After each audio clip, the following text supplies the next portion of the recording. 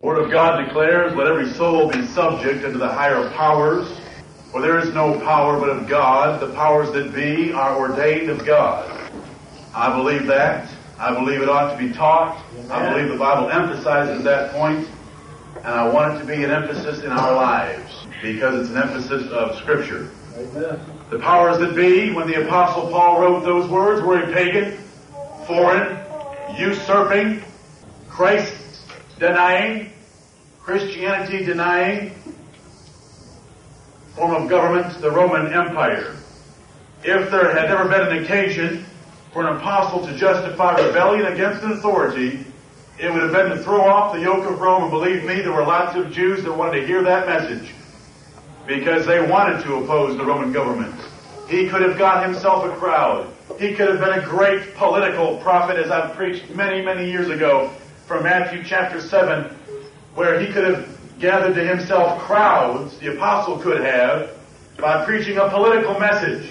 Some of you have heard of political prophets before. I'll not name very many, like Carl McIntyre and Jerry Falwell and others whose ministries are based on a political message.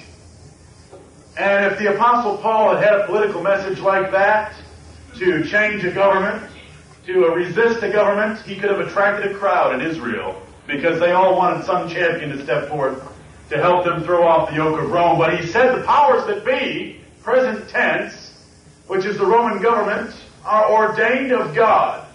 Amen. God-denying, Christ-denying, sodomites in Caesar's seat. That's no railing accusation. That's historical fact. Right. Just as the Bible describes historical facts of kings of Israel and kings of pagan governments. He said the powers that be are ordained of God. What a lesson for us when you read Romans 13. We're not talking about the United States of America and the constitutional liberties and anything like that you might think is noble and high. We're talking about the Roman government that took Christians and fed them to lions, fed them to gladiators, and stuck them on poles and put them in Nero's garden and lit them so that they burned like candles. Right. We're talking about a Roman government that crucified the Lord of glory when Pilate knew he had done no evil. We're talking about a Roman government that persecuted the Apostle Paul from city to city. We're talking about a Roman government that came to the Roman Catholic Church and persecuted the saints of God for 1,200 years and wore them out. That's right. The powers that be are ordained of God. Amen. When they said don't preach, they preached anyway. When they said anything else, they did it. That's right. Tribute, custom, and honor, as verse 7. But we'll get to that later. Let's bow our heads for a word of prayer. Heavenly Father, let none here think that this is wasted time. Let none here be distracted by their own concerns. Let none here, O Lord, miss the importance of this lesson. Thou art God, O Lord, above all other things, means that thou art infinitely higher than we and able to tell us what we ought to do. Authority, O Lord, is part of your very nature, for thou art God. And in this world you have created authority, you have ordained it, and the powers that be are ordained of thee, and to resist them is to resist the ordinance of God. Heavenly Father, your word emphasizes it from the beginning, Genesis chapter 3, to the end. When we read about the authority that you will take when you put down all the kingdoms of this world. O Lord, I pray that you will bless the preaching this evening that will be to the profit of these, your people, that they'll be strengthened, established, confirmed, and provoked to be more careful in their lives in submitting to the authority that you have ordained. And, O Lord, may it redound to the glory of Jesus Christ. Amen. May it be to his praise and honor that young, independent-minded individualists, many of us who have been involved in the past in things to our shame, in opposing authority in our homes, in the workplace, and against our very government, that we might be the Jesus Christ who have heard and learned and obeyed the gospel. May Jesus be magnified in all that we do. For I ask it in his blessed name, which is above every name. And, O Lord, let me set no authority so high that it competes with Jesus Christ. But let all be brought underneath him. For he is the King of kings and the Lord of lords, the Prince of the kings of the earth.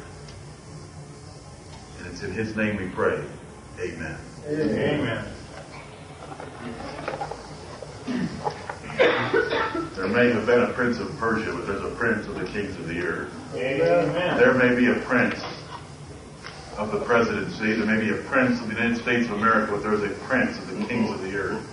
And let there be no doubt in your mind as to the odds on any conflict between the two of them. Well, I don't even want to review this evening. I want to move into what I'd like to cover tonight in the few minutes that we have remaining. The first thing I'd like to do is exalt authority. You'd say, well, for the last 3 weeks it seems like you've been exalting authority. I haven't got to exalting authority yet. We've just been describing some other aspects of authority. Where did it come from? What's the source of authority? What's the origin of authority, the basis for authority, the definition of authority? Let's exalt it in the way God's Word exalts it. Look at Exodus chapter 22. Exodus chapter 22. You know, we live in a nation. The foundation of this nation is based on rebellion. This nation revolted against one form of government, established a new one, and from that we're taught in our history books almost every year of our lives when we're in school. From that comes an attitude on the part of most American people that we're proud of. An attitude of being independent thinkers, individualists. That we won't let someone tell us what to do unless we think it's right. We'll throw off the yoke of someone who tries to tell us what to do that isn't right. And that is the American spirit. We look at nations, and believe me, I don't want everything these nations have to offer, but we look at nations like China, Japan, the Philippines, and others where there is a greater reverence for authority, and we mix apples and oranges and we think they're backward because of that. They're not backward because of that, they're backward because they don't have the gospel of the Lord Jesus Christ. Amen. We've had the gospel, but we have not been a nation known for great obedience to authority. Just look at the entertainment forms that our nation has today. Those entertainment forms are generally based on someone bucking authority at some level that we've spoken of. And they're exalted as heroes for it. In Exodus chapter 22, however, let's get God's opinion. And listen, I'm going to say things that war against your soul, they war against mine. You had a young man up here tonight. That is the spirit of young men. That's foolishness bound in the heart of a child. And you know how I mean that. We all have it. None of us like to be told what to do because of sin. To this day, none of us like to be told what to do. Right. But in this particular area of authority, we want to fight it, we want to buck it, we want to resist it. Because of our sinful natures, and because of our American upbringing, and because of the lack of authority in our society. You know, in Romans chapter 13, I spent quite a while this afternoon reflecting on just a few verses. In Romans 13, it says there that we ought to fear authority because of wrath. And the wrath is not your wrath, and the wrath isn't God's wrath. It's the wrath of the government. But you know what? There is no wrath in America. Masters don't get mad. If they get mad, there's going to be someone grieving about them. Don't we have grievances about employers? We don't have government officials that can get angry. Or if they get angry, somebody might come along with a video camera and videotape them getting angry. And then they take that videotape and they spread it all across this country to smear the Los Angeles Police Department. Right. You say, but don't you feel bad for that black? I feel bad about that much. And you know how bad I feel for those policemen about this much. Right. And the man who is the head of the Los Angeles Police Department being asked to step out for 2 months because of that, because of one man who put a whole list of citizens at risk by a high-speed chase through heavily populated areas, and who resisted arrest, and who talked back, and whatever else he had done before the video camera came on, and everything else he had done that was on his criminal record. That's right. You say, but they shouldn't have done that. Well, maybe they shouldn't have. But you know whose side I will always be on? Their side. That's right. Their side. We need a few more incidents like that. You say, but that could happen to an innocent man. Oh, no, it doesn't. You know, it does not. Go read Romans chapter 13. Powers are a terror to evil works, not to good works. Amen. You do what's right, it doesn't happen even when you're under the Roman government. You say what they preach the gospel and they got in trouble for it, that's a different category, and that's an exception. You live a quiet and peaceful life in honesty, and you will not be persecuted. Now, you may be persecuted for the cause of Christ, and that is a whole different issue. That's right. That's right.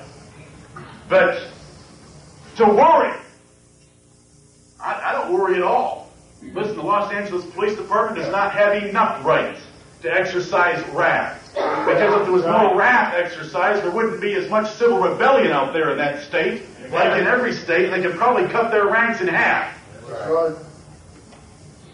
It is a travesty on authority that the head of the Los Angeles Police Department has to be, he is having to step down before a black drunkard.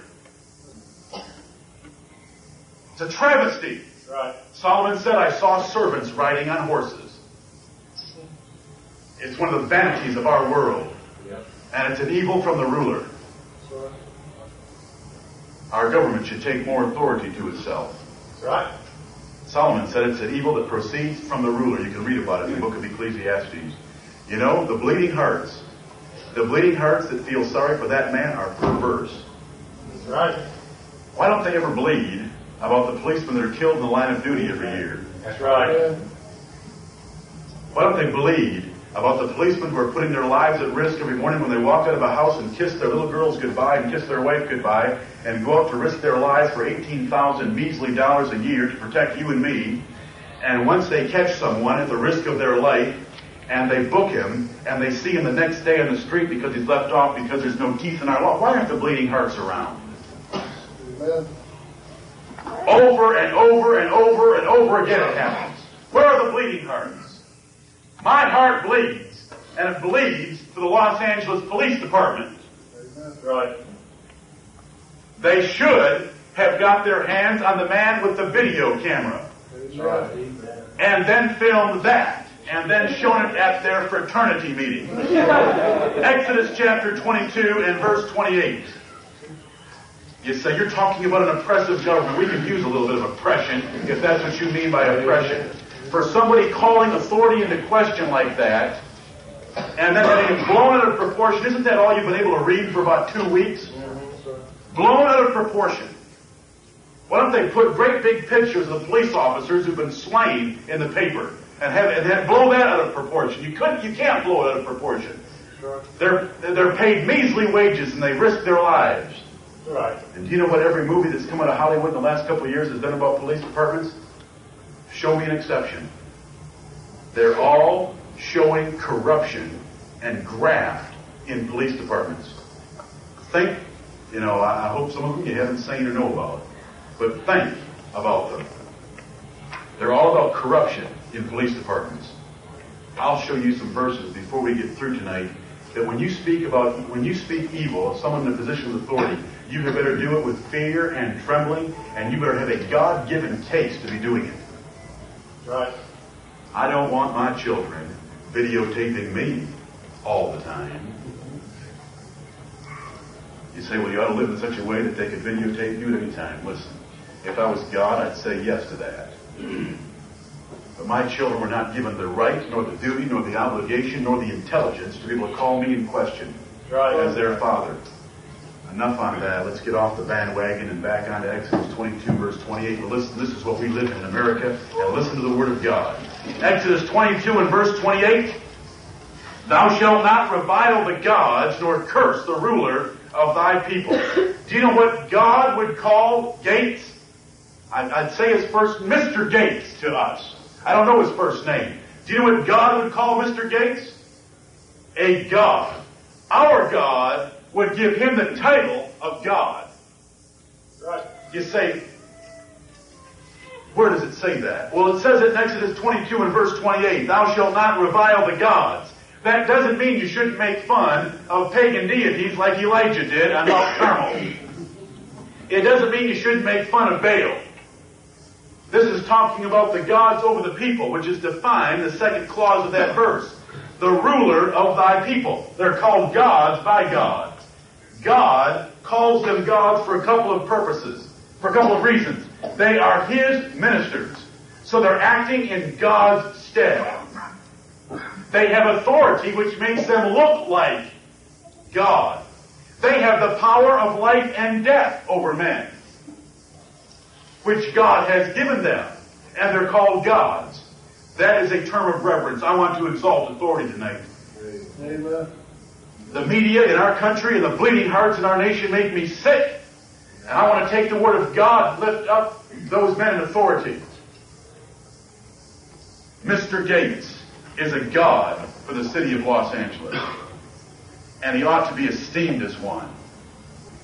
Look at Romans 13. Romans 13. Not only are they called gods, they're called God's servants. Romans 13. Oh, but I'm saying, wars against our spirits. Especially in America. In America, we have less respect for authority than any nation on earth. Romans 13, verse 4. Speaking of civil authority, for he is the minister of God to thee for good. All I want is the minister. Look down about 2/3 of the way through the verse, for he is the minister of God. He is the minister of God. Look at verse 6 in the middle of it, for they are God's ministers, attending continually upon this very thing. That's why we're supposed to support them, because they give their lives to governing in the place of God. They're called God's ministers. I like that. They are called God's ministers. Mr. Gates is God's minister. Amen. That's right. President Bush is God's minister. Look at Jeremiah 27. Jeremiah chapter 27. I just want to take verses and show you the emphasis of God's Word on exalting not just the offices. Remember what I've taught you. It's not just the office God ordained. It's the men in the office. It's not just the men in the office. It's their state at any particular point in time. That doesn't mean that we would follow them into evil against God. But until there is that flagrant violation of what God's commanded us to do, we will call them our gods, nor will we revile them, nor will we curse them. Right. Jeremiah chapter 27 and verse 6, we read, and now have I given all these lands. I love this text. We could read, verse 5 we read before, where God said, I have made the earth, the man, the beast that are upon the ground, by my great power and by my outstretched arm. God's made everything, beasts and men, of whatever kingdom or nation they might be of, and have given it unto whom it seemed meet unto me. That is authority. Do you like that verse, or does it grate on your nerves? That is authority. God said, I have made man.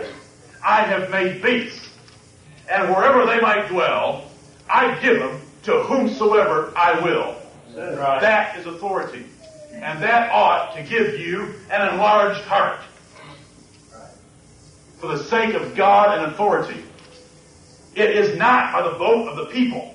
It is by the ordinance of God. Amen. This man did not run a political campaign where he went around with a 90 IQ, but a 120 IQ grin, shaking hands and kissing babies.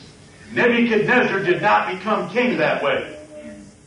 Nebuchadnezzar became king by God's ordinance from eternity on how this world would be governed, and by His providence in bringing him to the pinnacle of power in the Babylonian Empire. He got there by courage, bravery, intelligence, and probably a whole lot of other things we don't want to talk about. But God got him there. And we read in verse 6, these things that God gives to men. Now have I given all these lands into the hand of Nebuchadnezzar, the king of Babylon, my servant.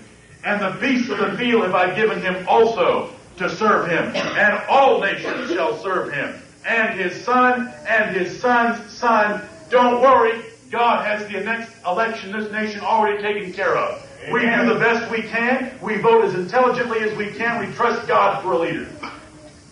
And it may be Schwarzkopf. We could use a coup in this country. That's right. Now that's just for thought. God gives rulers. That's what I want to leave you with. Look at the exaltation of this. Nebuchadnezzar is my servant. I've given him everything. Even the beasts of the field will serve him. God blessed him greatly. God said he was the greatest king he ever had on this planet, the king of Babylon. We can read it over and over again. He was called the head of gold. God himself, there's no other king, God himself calls him the King of Kings. I have made thee a king of kings. And he literally was that. You know, let's leave kings for a minute. Look at Ephesians chapter 5. Ephesians chapter 5. The exaltation of authority. There's kings, just briefly. Thou shalt not revile the gods. Ephesians 5:33. Nevertheless, let every one of you in particular so love his wife even as himself. And here's the statement I want. And the wife see that she reverence her husband. God ordained the office of a husband. God ordained the man that is your husband. God ordained the spirit of the man that is your husband right now. And you are to reverence that man. You say, well, what if he doesn't treat me well? That has nothing to do with it. That has everything to do with what the Bible says to him. But what the Bible says to women is, reverence your husband. We're talking about the exaltation of authority. We are not talking about the proper behavior of those in authority. And I wish everyone under authority could get those two separated. Right. When you're under authority, it is not your place, it is not your duty, it is not your ability to call in question the actions of those in authority over you until they flagrantly, plainly violate something God said. Right. Until then, you're told very plainly, it is not your place to answer again. It's your place to submit. You say, but what about a froward master? You know we've got that covered, don't you? A froward master is the only one you can truly submit to and show anything thankworthy to God. Amen. The only husband you can ever reverence and show anything that's worthy of praise to God is one mistreating you. See that she I wish everyone could always keep those things separate. Amen. They're always wanting to call into question, well, what about if he doesn't treat, what? So what? That's right. That's always going to be this way. We're all sinners. Everyone in authority is always going to make mistakes. So what? It is the office, and it is the man, and he's to be reverenced. Amen. The wife see that she reverenced her husband. What woman did a good job of doing that? The Bible recognizes her, sets her up on a pinnacle, and says every woman who wants to be a good woman is going to emulate this woman. Sarah. When did Sarah call Abraham Lord? Let's look at it. Genesis chapter 18, verse 12. Genesis chapter 18. I know we briefly mentioned this last Sunday, but we weren't on this point. I want to exalt reverencing authority. We need to lift authority up to where it belongs. I wish I could go back and undo a lot of things I've done in my life. I'm not preaching at you people like I've always submitted to authority and reverenced them like I should have. I've got a whole lot of things that worry me. I wish I could go back. I have parents that are going to hear everything I'm saying that know a whole lot better about my life than what I'm saying to you right now. But by God, let it not be said of us from this day forward that we did those things. Amen. Let us change if we have not yet changed already. In Genesis 18:12, Abraham has just been told Sarah's going to have a son. And verse 11 tells us that Abraham and Sarah were old and well stricken in age. And it ceased to be with Sarah after the manner of women. Therefore Sarah laughed within herself, saying, After I am waxed old, shall I have pleasure, my Lord being old also? She is talking to herself in the privacy of her tent. And she's laughing to herself about what she's just overheard about she's going to have a son for Abraham. She calls him Lord when she's talking about her husband in her heart. Right. Think about that. That's right. Now all you women, think about that. You want to be a good woman? You want to be a great woman? There's an example set up for us in the New Testament by name, Sarah. You want to do well? You'll be just like Sarah. 1 Peter 3:6. I'm not preaching against women right now. I'm preaching about authority. Amen. What does God say about authority? You know, this is contrary to our nation. This partnership idea, and you ask the average woman today, the average Christian woman, I hope not the average Christian woman in the Greenville church, but you ask the average woman, what do you think? Oh, he's such a great friend. Sweet. Nice. Sick. That's right. Great partner. Sweet. Nice. Sick. If you measure by this book. That's right. You can have those little things with a footnote if you want them. If your husband lets you have a relationship like that and promotes a relationship like that with you, then have them as a footnote. But if you want to do it God's way, this isn't Jonathan Crosby's way. This is God's way. Right. This is God's way. You talk about your husband as a Lord. You women, there was a shower yesterday in which all of you were asked, what do you admire about your husbands? Let nothing ever be done for show, but wouldn't it be great to hear some women saying, my husband's a great Lord. Do I say that because I'm a man? I said it because I'm your pastor, and this is God's word. Maybe that was said. How do women talk about their husbands? He's a great friend, great provider, great partner. What about a great Lord? The only point I'm trying to make right now is, how does God lift up the office of a husband? Old and New Testament alike, there isn't a whit of difference. Right. Look at 1 Kings chapter 1. Some will say, well, Sarah was the only weirdo that would do that. Well, let me read you about one more. She wasn't a weirdo. She was a great and virtuous woman. Amen. Boy, if you can make it in the New Testament and be praised and lifted up by name, that's to be commended. I read in 1 Kings chapter 1. Our good friend David is laying in bed, brethren. He's cold and he's old. He's got his hot water bottle there to keep him warm. Her name was Abishag. He's laying in bed with his wife.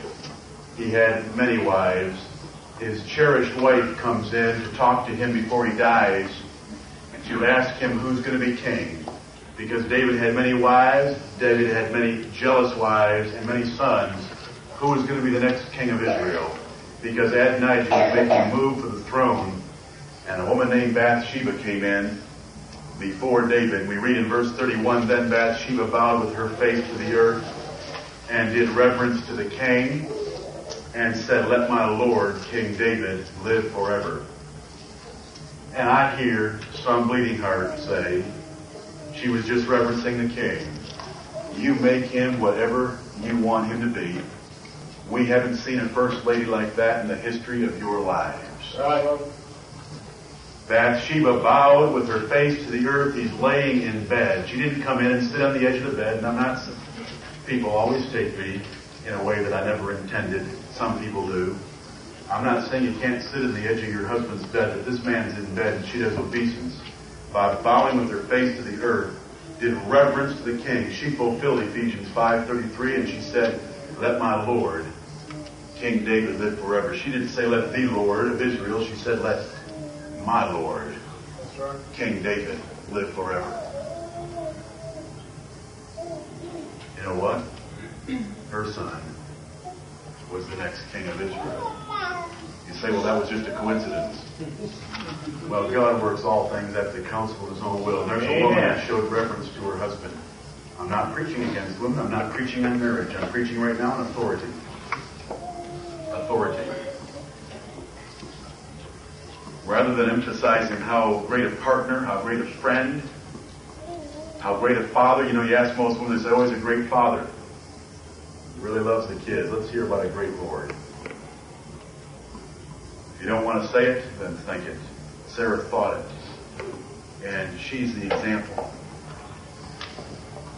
You know, in Hebrews chapter 12, the Apostle Paul assumed that they gave reverence to their fathers. I'm picking on words. Ephesians 5:33 said the wives ought to reverence their husbands. Reverence them. You know, we've made a big deal in the past. You haven't heard me make a big deal about it in a long time. Holy and reverend is his name, and the men that go around with the title of reverend are taking something to them they don't deserve. Yes, I guess. But anyone in a position of authority is a reverend. Right. Because they're to be reverenced. You know what a reverend is? It's an object of reverence. You know, the title is defeated in Matthew 23, where Jesus said you don't give titles like that to men. Titles for calling them in the marketplace. But they are objects of reverence. And Paul said, we reverenced our fathers. Now, that's not something that is usually said in the 20th century. We reverenced our fathers. Now, all you men sit there, and I know the women want to hear me say this. They shouldn't. We have this tendency. All you men sit there and love the point that I just made about women reverencing their husbands. However, all of us men are subject to reverencing our parents. That's right. We had fathers and we gave them reverence, Paul said. Now look at Genesis chapter 31, and let me show you an example of that kind of reverence to a father. Wives are to reverence their husbands, and that involves, according to 1 Peter chapter 3, calling him Lord. Do we have a child that we're calling his father Lord? Genesis chapter 31.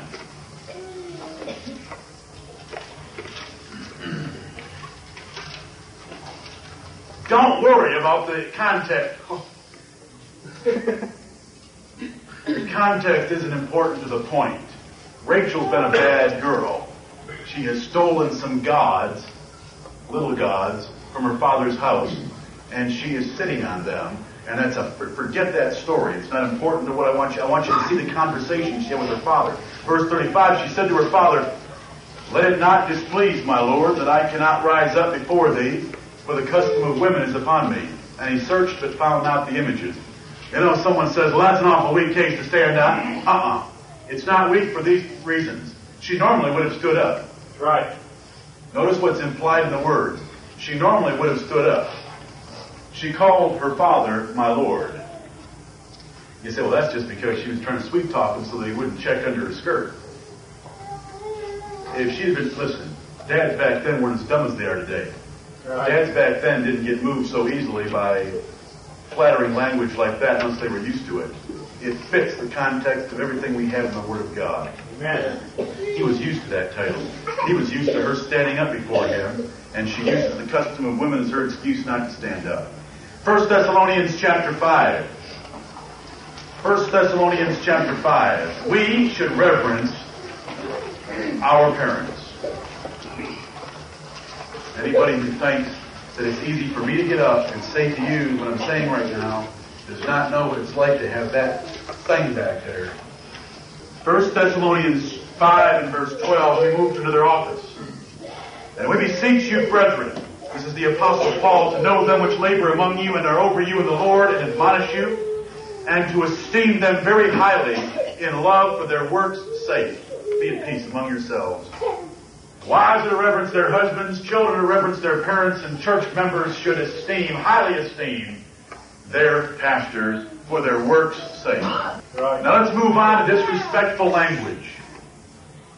A good way to look at how the Bible exalts authority is to see God's condemnation of how we talk about those in authority. We've already seen one verse, Exodus 22, verse 28, "Thou shalt not revile the gods. Thou shalt not curse the ruler of thy people." We are not to say evil things, bad language, call them names like I had to apologize a couple of weeks ago. We're not to do that. That's condemned by Exodus 22 and verse 28. Let's look at Deuteronomy 27. Deuteronomy 27, I want to exalt authority. You know, all of the emphasis today on books about family life, and church life, and political life, political science, it's all based on defending those under authority. It's all how parents ought to be sweet and nice and kind and gentle and patient and all that other stuff. But where's the exaltation of authority? Deuteronomy 27 verse 16, here are a list of curses that God gave to Israel.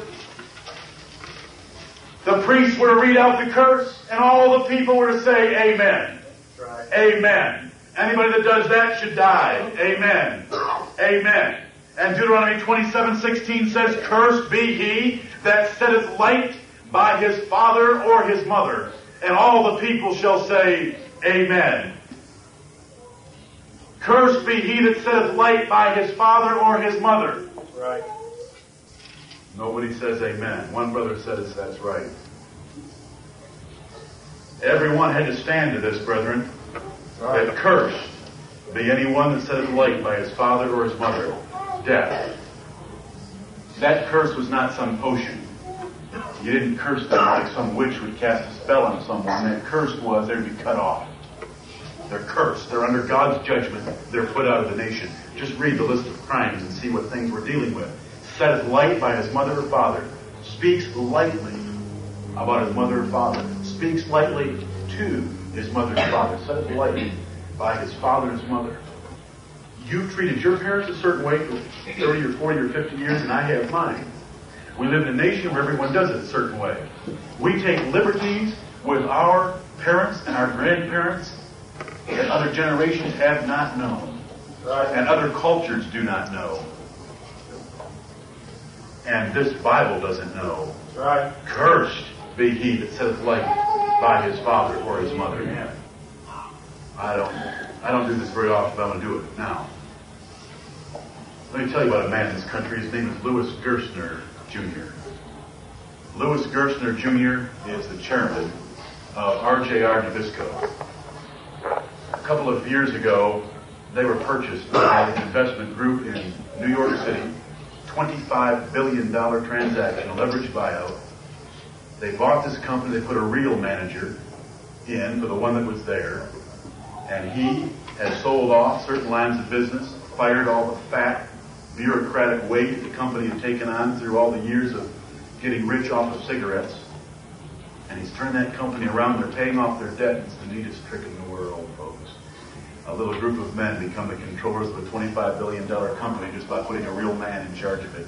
A leveraged buyout is the most fascinating financial transaction that takes place because it's a real leader coming into a company that's got fat and happy, and he trims it down to size until it's a lean machine. This is a man. You want to take?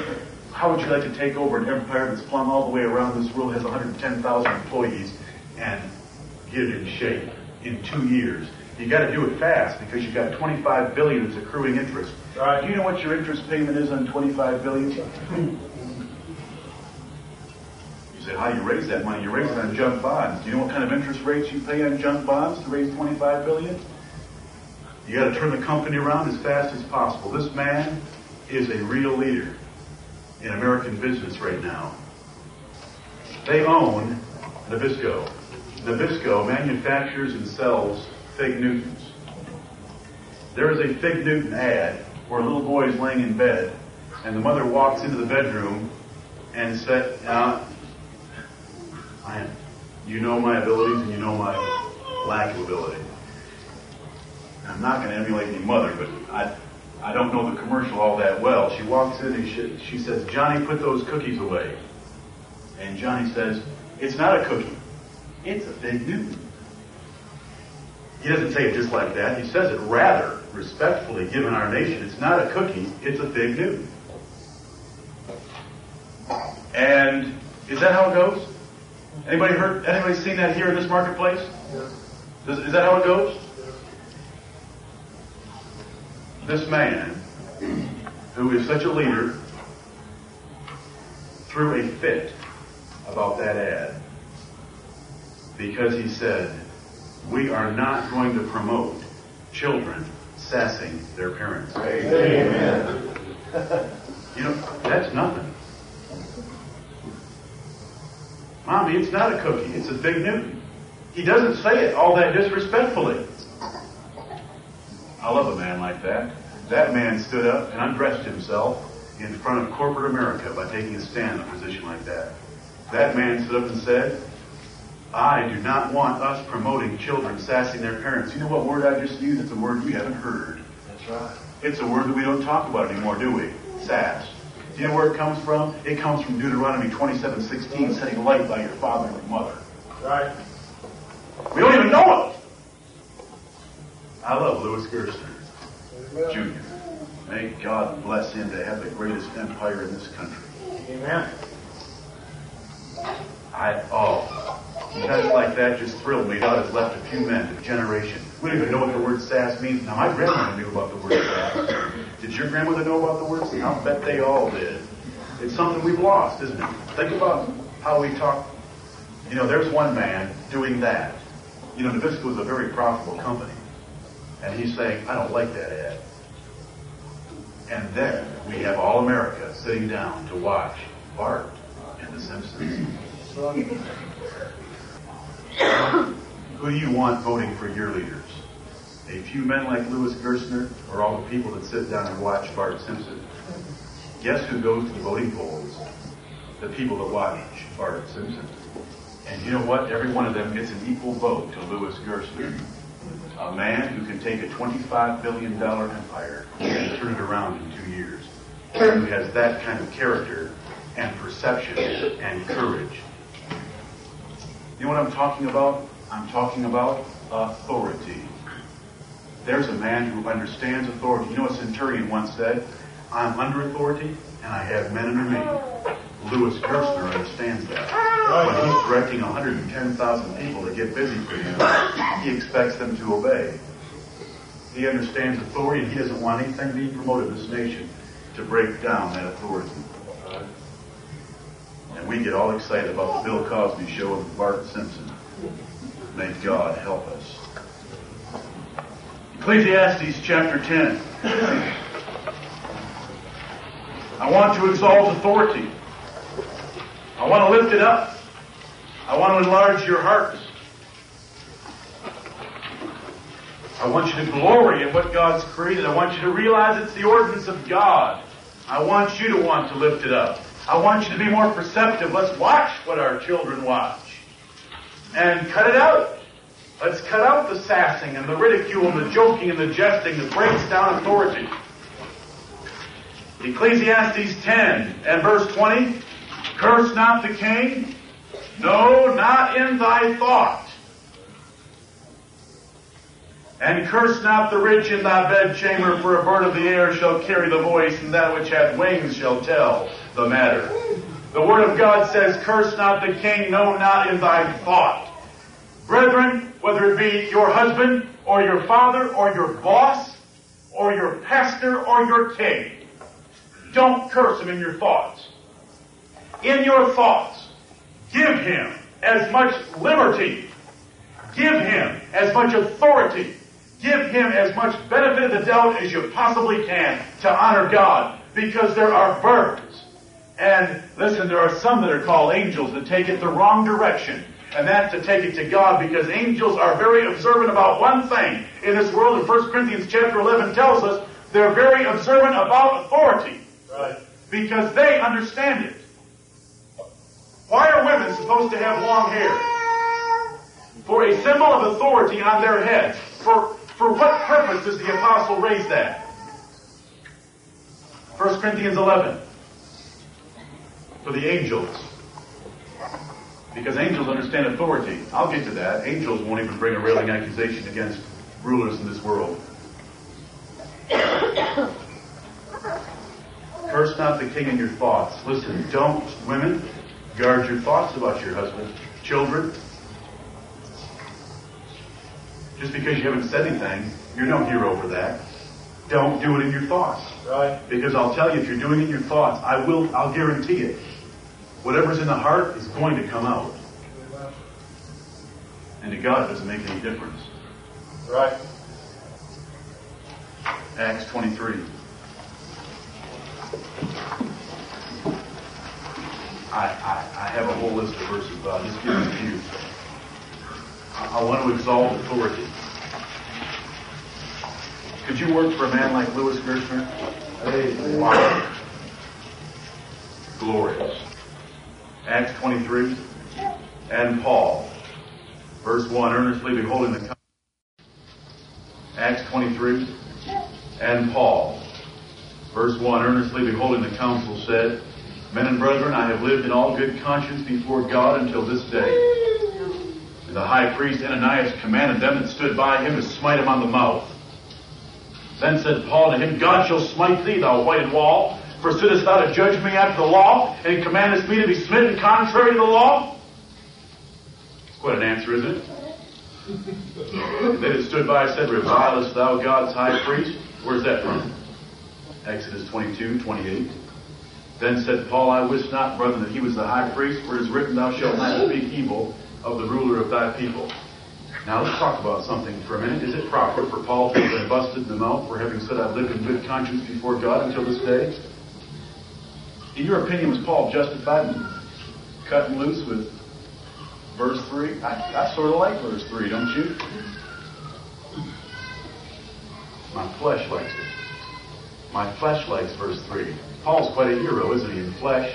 To think that he could respond like that so quickly.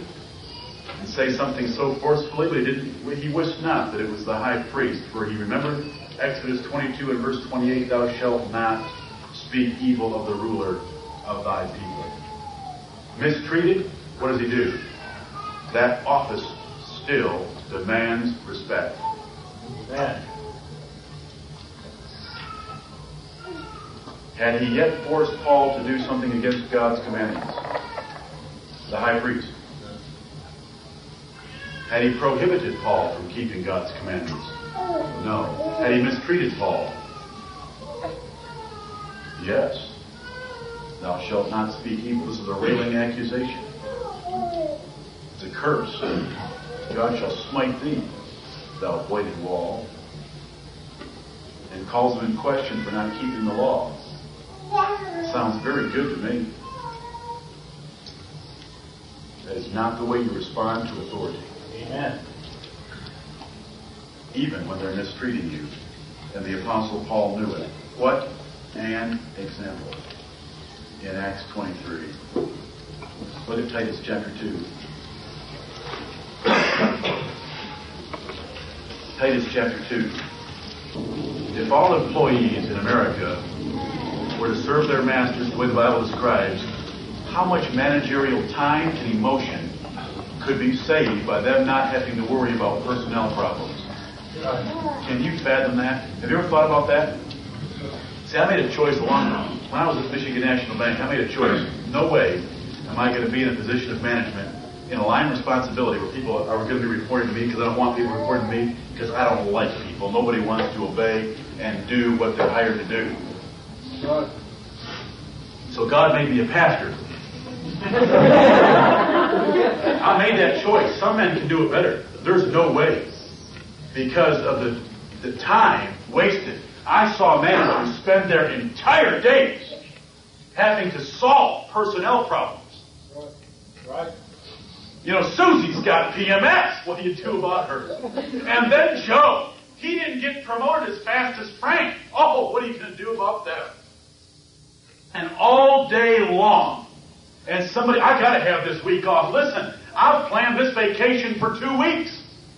I need this week off. We're right in the middle of a crunch. Can't you see we're in the middle of a crunch right now? We need. Listen, I've planned this for 2 weeks. If you ever worked in corporate America, you've heard that stuff over and over and over again. I saw those men, and listen, I am preaching in their defense tonight. And every night when I speak on authority, that they have to put up with gobbledygook like that and waste their time when they are the ones with ability to make this nation great. If they could be freed up to do what they're supposed to do. Look at what the apostle taught. Paul told Titus that Titus was supposed to teach his congregations these things. Titus chapter 2 and verse 9, exhort servants. This is my job. Exhort servants to be obedient unto their own masters and to please them well in all things, not answering again. That's a ministerial job. You know, people think the only thing a minister is supposed to preach is about Jesus being born of a virgin and dying on a cross. This is what I'm supposed to preach. Exhort servants to to be obedient, obey them, and to please them well in all things. Everything your master wants you to do, you just don't do it. You do it well. Right. And please him in doing it. He said, what about if you ask me to... Why are you always worrying about that? That is the bleeding heart spirit of rebellion. Right. That but is answering again, right off the bat. But what if he tries to abuse his authority? It's his authority. Right. From your vantage point. When it's time to preach on masters, everyone in here has heard me preach on masters before. Because the Bible has some words for them. But guess what? It isn't your job to get that word to them. Not answering again. Let me answer it for you, though. You know, if your mind is still plagued with confusion, that what if your master tells you to do something that God doesn't want you to do? Well, in that case, if it's very, very clear and it's very, very obvious, you ought to obey God rather than men. And until it's very, very clear and very, very obvious, you don't answer again, and you please them well in all things, even if you think it's the dumbest thing you've ever seen, and even if you think it's the cruelest thing you've ever seen, please them well. Right. You know what? You serve a master like that. You serve a master like that, and please him well in all things. By the government of God, that master will take care of you. Amen. You give me a Joseph and put him in a prison who pleases the prison guard well. You know where Joseph is? He's sitting behind a desk, running the whole prison. It's in his care. You give me a boy who's sold as a slave into Egypt, and he pleases his master well. He's put in charge of the whole household so that Potiphar didn't even know what he owned. When he wanted to see his balance sheet, he went and asked Joseph, "What do I own?" How did he get there? By practicing what the Bible teaches. Right. And the Lord was with him. Notice the text, brethren. This is my job to exhort, and I want to press all of you. I could stop, I could go around the room, I could ask the name of your boss. We could make it very specific. I don't have time to do that. I'm doing my best right now to appeal to you. This text says for you servants to be obedient to your own masters and to please them well in all things, not answering again, not purloining, but showing all good fidelity, not stealing, not lifting little things, but showing all good fidelity, that they may adorn the doctrine of God our Savior in all things. I am to exhort you to serve your masters well, so that it is an ornament to the gospel of Jesus Christ. And if this church serves its masters as it should, we will be an ornament in our community. You want to talk about full-time Christian service? I've preached this message before too. People are so caught up in the religious world of giving their lives to Jesus and being in full-time Christian service. What I just read to you is a full-time job. Amen. For you to serve your master well and listen, it adorns the doctrine of God our Savior. Right. You are serving Christ full-time. Right. Right. I'm exalting authority. 2 Peter chapter 2. 2 Peter chapter 2. I've seen fathers grieve because their children didn't submit. I've seen husbands grieve because their wives didn't submit. I've seen managers, presidents, executive vice presidents grieve for having to waste so much time in personnel matters. Let God be true and authority exalted. In 2 Peter chapter 2, there's God's judgment being laid out against certain types of men, and they're described in verse 10, chiefly them that walk after the flesh in the lust of uncleanness and despise government. Would you please notice that in one sentence he compares sodomites with those who don't want to submit to authority. Right. They despise government. They don't want to be governed. Presumptuous are they. They're presumptuous. They don't think about what they're doing. They do it quickly, hastily, without proper thought. Presumptuous are they. Self-willed. They've got their own will. You know, I've got a mind too. Self-willed. They are not afraid to speak evil of dignities. This is the character of wicked men that God's judgment is upon. This is a terrible text to fall into. They're self-willed. I want to do it my way. Ever seen the boss go in to talk to one of these people and ask them to do it a certain way? Well, listen. That's not a very good way. The way I did it was better. I want to do it. Can't do it my way. Can't do it my way. You know, the Bible says you don't speak to a fool because they don't understand words. There's one thing lacking in management courses taught in America. And it's what hangs on office blinds as well as family blinds at home. It's lacking. All that talking back ought to be leveled with physical force. The rod of reproof give wisdom. The Bible says servants are not intelligent enough to respond to reasoning with words. Right. A whip for the horse, a bridle for the ass, and a rod for the fool's back. And we could train some good workers in America.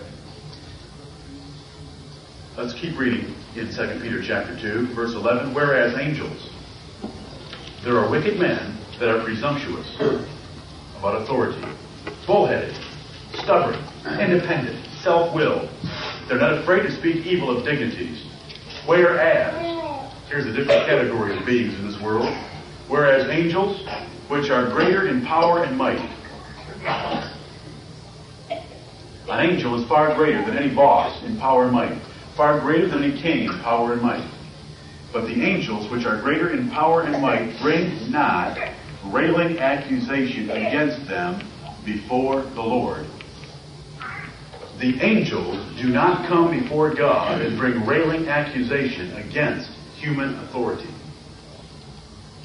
And Peter and Jude says the very same thing, or drawing a distinction.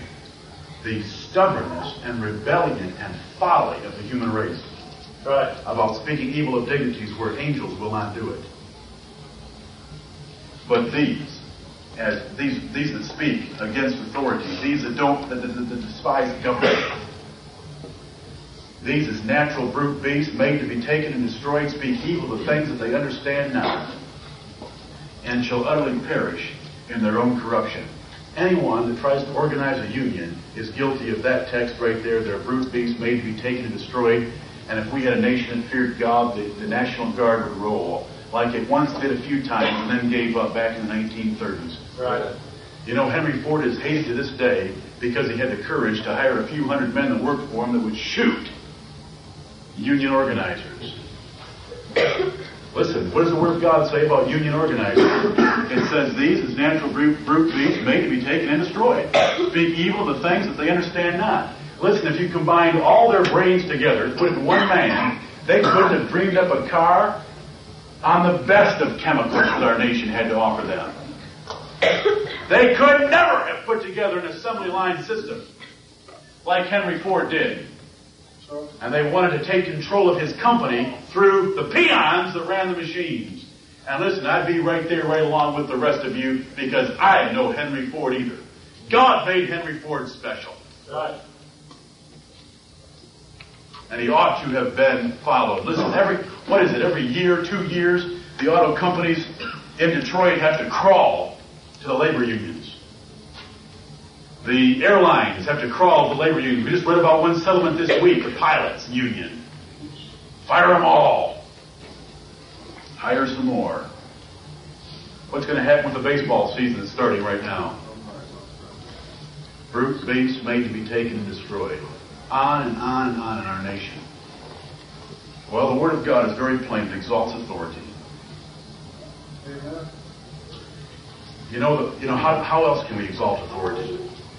God considers the parent-child relationship a tender relationship, and it is. It's a tender relationship. But that tender relationship was enforced by death, brethren. Death over and over and over again. You smite your parents? Death. Curse your parents? Death. Speak evil of your parents? Death. Speak lightly about your parents? Death. Mock your parents with your eyes? Death. Tender relationship enforced by death. God considered the authority of a master over a servant to be so great that the master could beat his servant if he died the next day. That master was free from the blood of that man. Right. You say that is oppressive. Your choice, brother. You've got the Word of God or you've got the 20th century. I like this book. Amen. And I would have been a better employee than I was if I'd have seen this happen in a parking lot once or twice. I tried to be a good employee, but I wasn't that good. We'd all be better. Right.